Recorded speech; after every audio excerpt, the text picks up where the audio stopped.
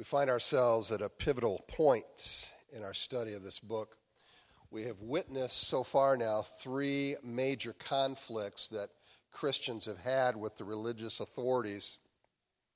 The first was with Peter and John, and they were thrown in jail, and then they were later released.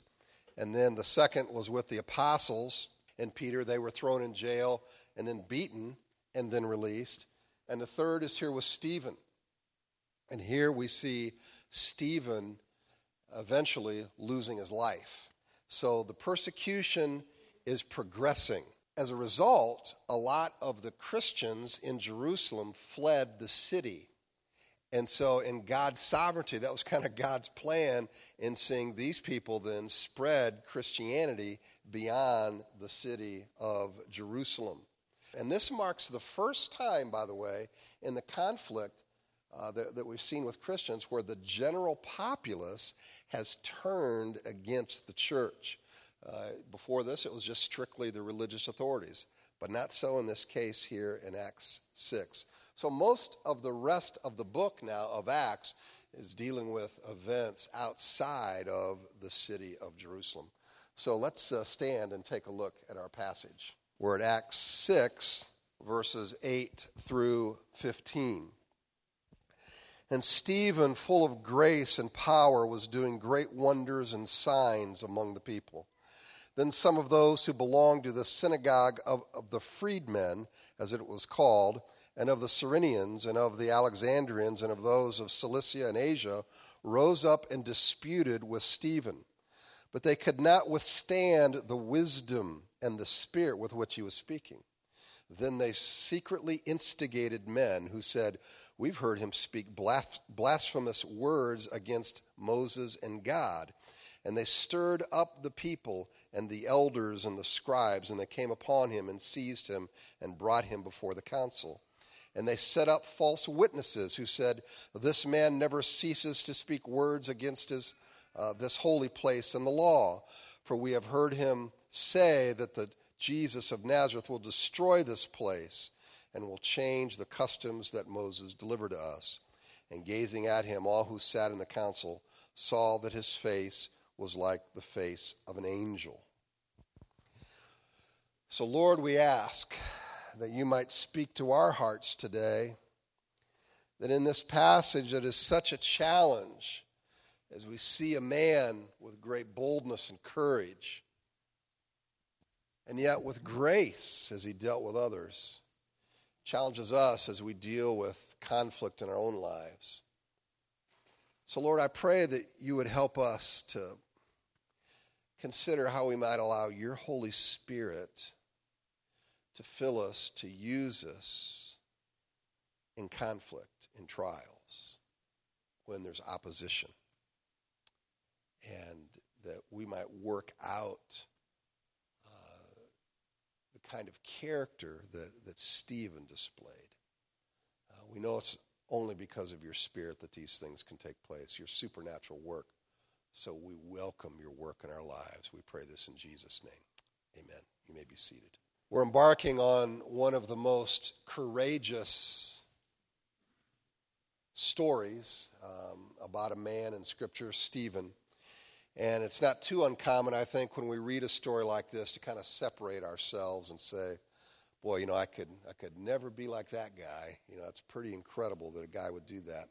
In his book, Against the Flow, Oxford professor John Lennox notes that when God calls us to do something difficult, he gives us the strength for that event or trial, whatever it is. He illustrated this principle by talking about a follower of Christ who was Russian, who had spent time in a Siberian labor camp that Lennox had met.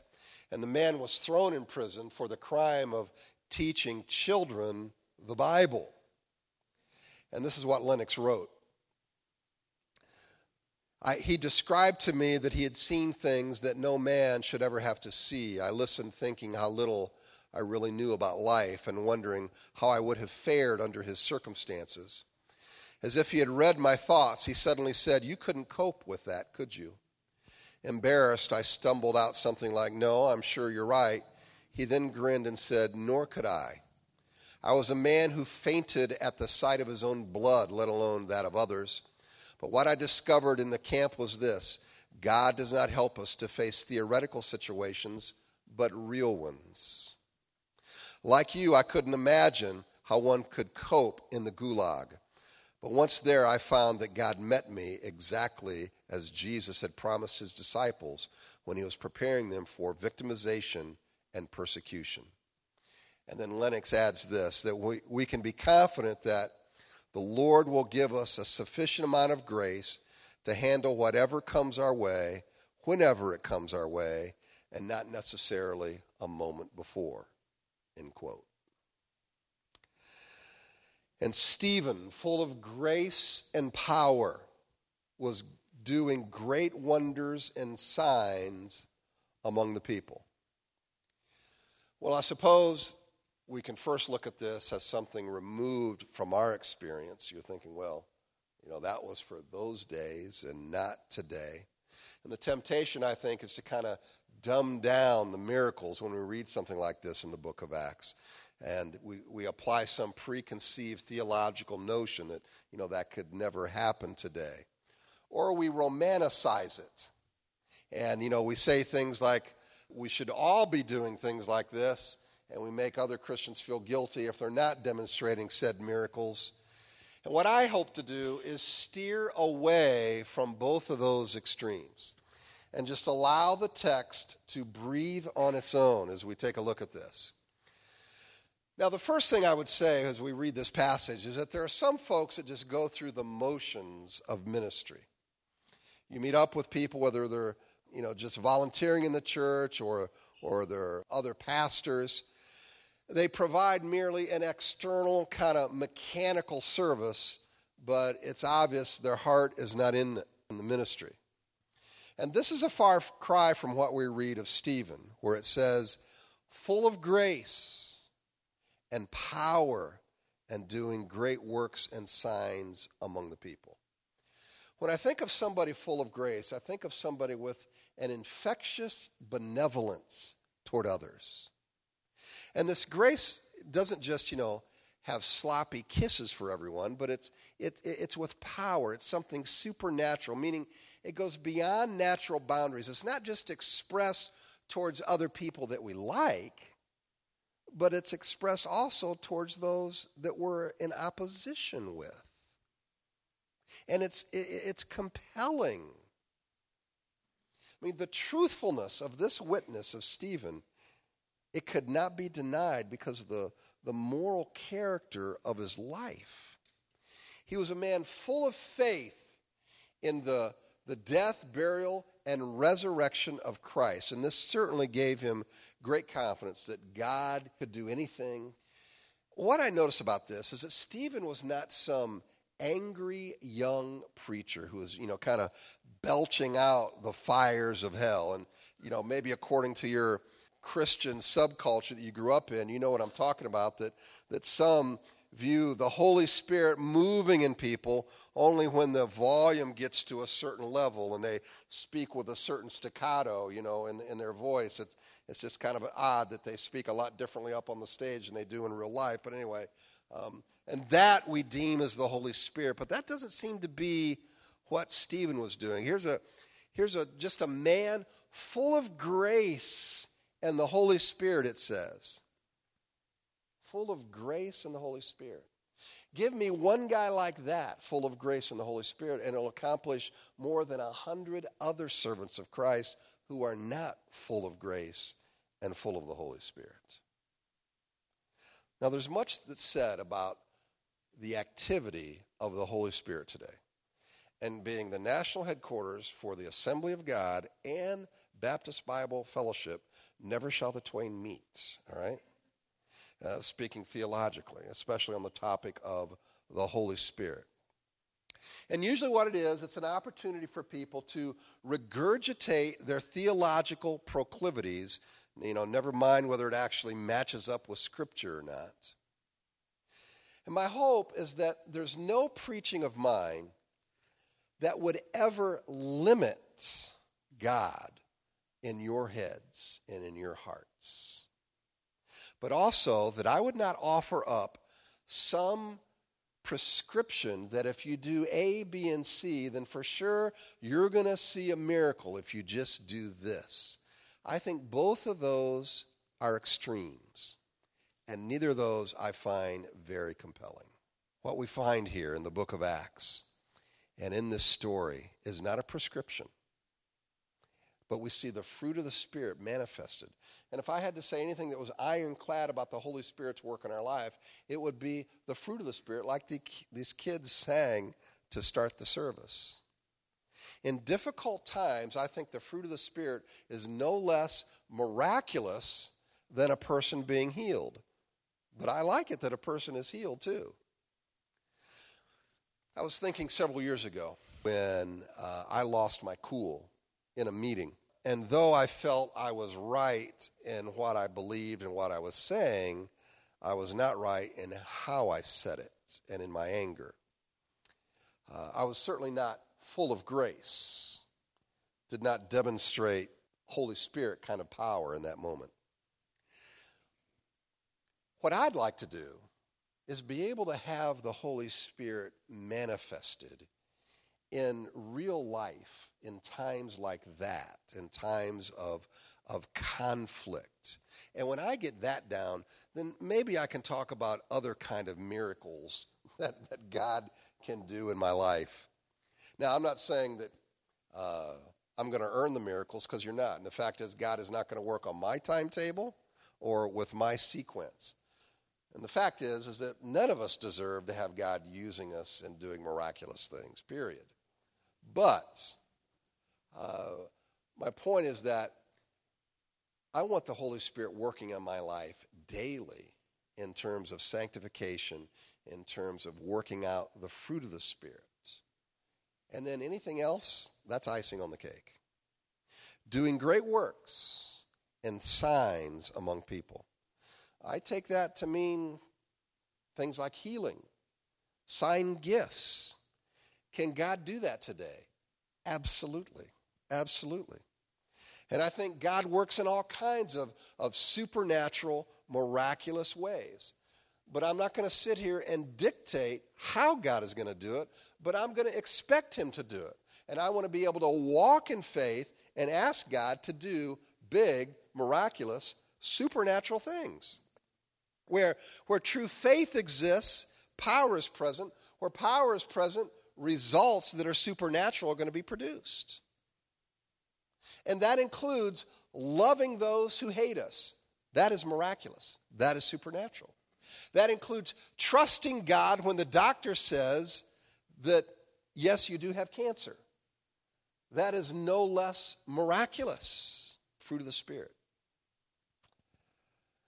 To quote Wave Nunley in his commentary in Acts, and I love Wave. We've been kind of going back and forth and having a discussion online about what this means. He's a Pentecostal. I'm not. But I think we've been able to kind of have a great understanding of some of the extremes. And he's challenged me, and I think him. But this is what he said, and I love this quote from him. He said, "The promise of Acts 1:8 stands as true today as it was 20 centuries ago. God empowers men and women, children, by filling them with the Holy Spirit so they can more effectively serve him." I get behind that 100%. And I think God wants to work in us in a supernatural way. Then some of those who belonged to the synagogue of the freedmen, as it was called, and of the Cyrenians, and of the Alexandrians, and of those from Cilicia and Asia, rose up and disputed with Stephen. Now, Luke provides some details here about his opposition. And when he provides these kind of details, this is not just useless trivia. He's letting us know the kind of opposition that Stephen faced. And here's who they were. They were Hellenists. They were foreign Jews, not of Jerusalem. They were the same people that Stephen was called to minister to in verses 1 through 6, as he was ministering to the widows who were Hellenists, who were not getting fed and not getting the money that they needed for support. he was ministering to those people, and it's these same folks, at least a group of folks, that was in opposition to the Christian leaders. And what's interesting about that is that often our opposition comes from those people that we least expect, those that we work closely with. Now, we read here of the synagogue, and we understand that the temple was different than the synagogue. The temple usually was, a bigger place. It was for the sacrifices and national assemblies. The synagogues were different in that this is where the people came together and worshiped on the Sabbath. It was where they came together for social activities, the Jews. And we read from the Talmud that there were 480 synagogues in Jerusalem at this time. And a lot of those would have, separate gathering for people of, a different people group. Like here you have, Spanish churches that meet together or Russian churches, and it was like that in Jerusalem. Now, Cilicia was a Roman province in the southeast part of Asia Minor, and that was where, by the way, Saul or Paul was from, Tarsus in Cilicia. Asia was a Roman province in the western part of what is now modern-day Turkey, and Cyrene and Alexandria, these were major cities in northern Africa. Now, again, it's likely that each of these people met in separate synagogues. They could have been together. We don't know. It's not said specifically, but we assume that because there were 480. And one might think that the foreign Jews might be a little more tolerable, less radical than the ones right there in Jerusalem. But apparently it was the opposite. I mean, the foreign Jews wanted to hold on to their Judaism. They tended to be more nationalistic, kind of fawning for their homeland, Jerusalem. And perhaps they wanted to prove their faithfulness before the Jewish authorities now that they have come to Jerusalem. I think on a side note, one thing that's quite interesting is that Saul, who was a persecutor of the church, later to become the Apostle Paul, he was present when Stephen was persecuted and was killed. We read in Acts 7:58, they cast him out of the city and stoned him, and the witnesses laid down their garments at the feet of a young man named Saul. Now, it's conjecture beyond this on what part that Saul played in this scenario, but Saul was a part of the Sanhedrin. And so he had to be in the middle of the action. He could have been there arguing with Stephen. He could have been there, part of the people that captured Stephen. We don't know for sure, but certainly he was in the know about all that was going on. And it speaks of the synagogue of the freedmen. I love the names of the different synagogues, just like there are a lot of different names of Christian churches today. But it refers to those people who formerly were slaves, and now they're free. And the synagogue could have had even some of their descendants here. 60 million slaves under Rome at this time. That's a lot of people. And Israel, we know, had been under the domination of many other countries for several hundred years, but now Rome. And archaeologists, this is interesting, had found an inscription to the synagogue of the freedmen in Jerusalem. But the irony is the name of this synagogue, the freedmen, okay? And they're arguing with a man, Stephen, who is offering them freedom from their sin, spiritual freedom. But yet they're called the freedmen. This debate that they were having was certainly about law and grace, the gospel and Judaism, Jesus. And apparently, Stephen won the debate, but they didn't like that. He had unparalleled wisdom. The Spirit was upon him, and it says in verse 10, but they could not withstand the wisdom and the Spirit with which he was speaking. They were unable to refute Stephen because he was filled with the Spirit and wisdom. They could neither support their own arguments or refute his. It was with irrefutable evidence that he presented Jesus Christ as the Messiah. Well, if we learn anything from this, we can gain this insight, is that argumentation alone does not win the heart of people. Because they had great argumentation in the person of Stephen. There's more needed to make a person bow their knee, to have conviction of the Holy Spirit. They have to submit their wills and their conscience before a holy God. And that is what these people were unwilling to do. And the fact is, our culture is fostering a people who are much less likely to entertain arguments against their own philosophy. They make claims of being offended or even having others push their beliefs on them when all that's taking place is you're making a case for your belief or for your philosophy. Why? Because people find it intolerant just to make a case. That's called being intolerant. They want nothing but to have their beliefs approved. That is the kind of society we live in. And so when the people could not refute Stephen, the situation turned vindictive, fraudulent, and even violent. And we get to verse 11.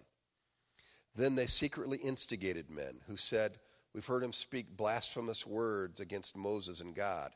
And they stirred up the people and the elders and the scribes, and they came upon him and seized him and brought him before the council.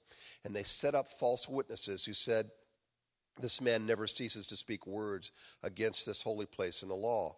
For we've heard him say that this Jesus of Nazareth will destroy this place and will change the customs that Moses delivered." Notice they secretly instigated, meaning they couldn't win the public, debate. They didn't go face to face. They went behind the back and they spread lies. They said what was not true, that Stephen spoke against Moses, that he spoke against God, that he wanted the temple destroyed. Now, Jesus got in similar trouble when he said in John 2:19, "Destroy this temple, and in 3 days I will raise it up." Well, of course, he was speaking about himself, his own body. He would die on a cross. That was his temple. And be raised 3 days later. And in Matthew 5:17, Jesus said that he came to fulfill the law, not to get rid of it. So ultimately, Stephen's core message was on Jesus and the gospel, and that is what these people rejected. So they continue the assault, and it says that they stirred up the people and the religious leaders, and they came upon him and seized him.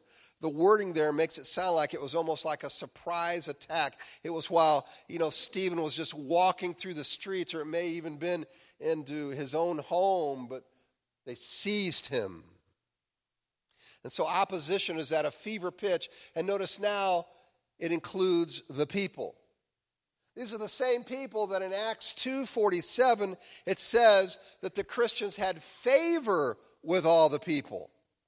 These are the same people that in Acts 4:21 it says the council did not want to bring harm to the apostles because they were fearful of the people. And so the people were previously in favor of the Christians, and now they are plotting, they are lying, and they are ready for violence. And they set up false witnesses to say that Stephen was against the temple, he was against God. They were just repeating the same accusations they gave Jesus. They were wrong in their charge of blasphemy. And I think even blinded by their own nationalism. Because they didn't want a Messiah like Jesus. They wanted a military Messiah to deliver them from Rome. And so the crowd is extremely fickle.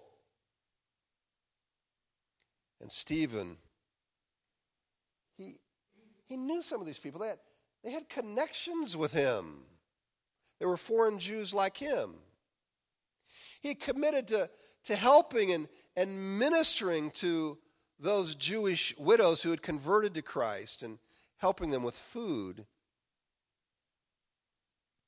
And now what we see is that these Hellenists are lying, going behind his back, plotting against him.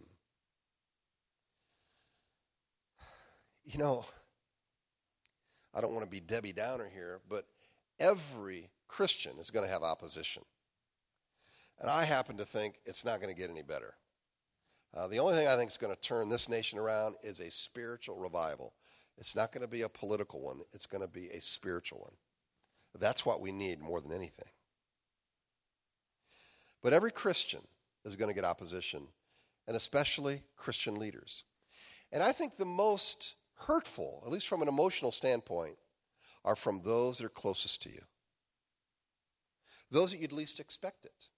I mean, maybe when you came to Christ, you expected your family to be excited when you named the name of Christ, but you found opposition. And that's very hurtful. Maybe there are people that you ministered with, and now they're lying and opposing you, and that's hurtful. I mean, it's hard to see other pastors quit the ministry. The average tenure of a pastor at a church is 2.5 years. I would say to anybody who's considering the pastorate, don't. Unless you can't do anything else. Unless you know this is what God has called you to do. Now, some of the pain that pastors have, I get that some of it can be self-inflicted. But most of it is not.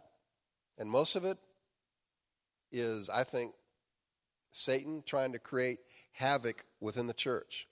Now, I've never been stoned, and I hope I'm not. I don't wish for it, but I have been threatened, lied about, smeared, my family judged, and these are from people who I thought were friends.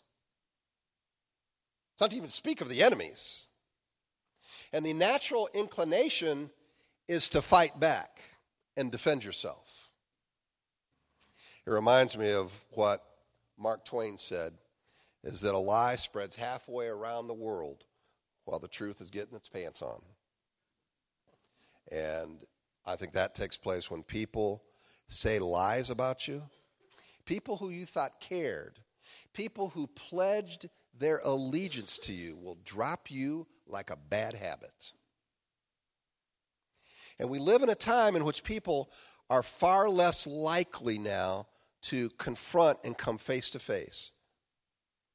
But they have no problem with gossip and bearing false witness. The crowd is fickle. I don't say that to garner sympathy. I say that because it's reality. And we have to face reality. But here's some more reality. Here's the other side. 95% of, I think, what at least I do in ministry, I can't speak for every other pastor, is awesome and great. All right? Positive. And most of you are responsible for that, right? But I'm not too unlike most other people. You remember the crappy 5% and have a tendency to forget the 95% great stuff. Isn't that true? And so we have to work at really helping our hearts to remember that and focusing on the things that are positive. Listen, though, to 1 Peter. Beloved, do not be surprised at the fiery trial when it comes upon you to test you, as though something strange were happening to you. But rejoice insofar as you share. Rejoice insofar as you share Christ's sufferings, so that you may also rejoice and be glad when his glory is revealed. If you're insulted for the name of Christ, you're blessed, because the Spirit of glory and of God rests upon you. I got a wonderful note from somebody this week, from a family who attends here, and the woman was saying, hey, how can we pray for you and Janet? And I know many of you pray for us, and I so appreciate that. And you pray for us consistently, and I can't even begin to tell you how much that means to us. But this is what she added. She said, my pastor back home, she said, is getting torn to shreds. And he has. He has no protection. I'm not getting torn to shreds, so don't read that into it, all right? I'm not trying to say that. That's just my heart goes out. I do know what that's like, though. So she said, how can we pray for you guys? It's certainly encouraging that people pray for you. But here's the challenge. And I think you don't have to be a pastor to know this, okay? That when opposition comes, when trials come, difficulties, the easy thing is to be bitter. The easy thing is to shut ourselves up and not to share our pain with others, not to get help. That's the easy thing. I've experienced that. The hard thing is it's like you are wrestling with the angels on how you can get perspective. I'm not going to give you some secret formula. It's hard to maintain a healthy heart in opposition. That's hard. But it's good. It is good. And it's God's sanctifying power. It's God humbling us. It's God tearing away at the things that we thought we had that we could trust in from an earthly view, and you can't. Because your hope is Christ. And it's like we're just, all these trials are a way to kind of shake away the cobwebs and realize, oh, there you are, Lord. I was looking at all these other things. I was hoping for all these other things to be fixed around me, but there you are. And that's what I think those hard times do. It shakes all that other stuff away. And what was the fruit of that for Stephen? And gazing at him, all who sat in the council saw that his face was like the face of an angel. See this face of an angel right here? Yeah.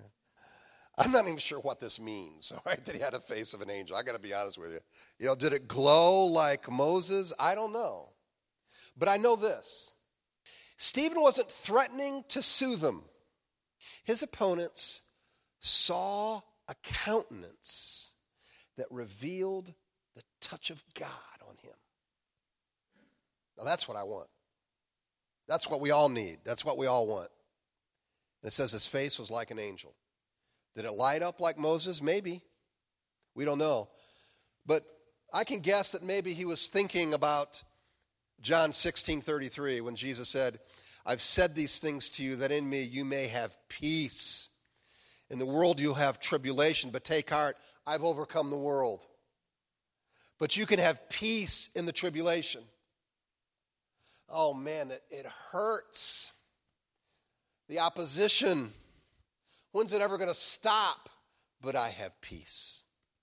And when my head hits the pillow, I sleep like a baby. That's what God can do.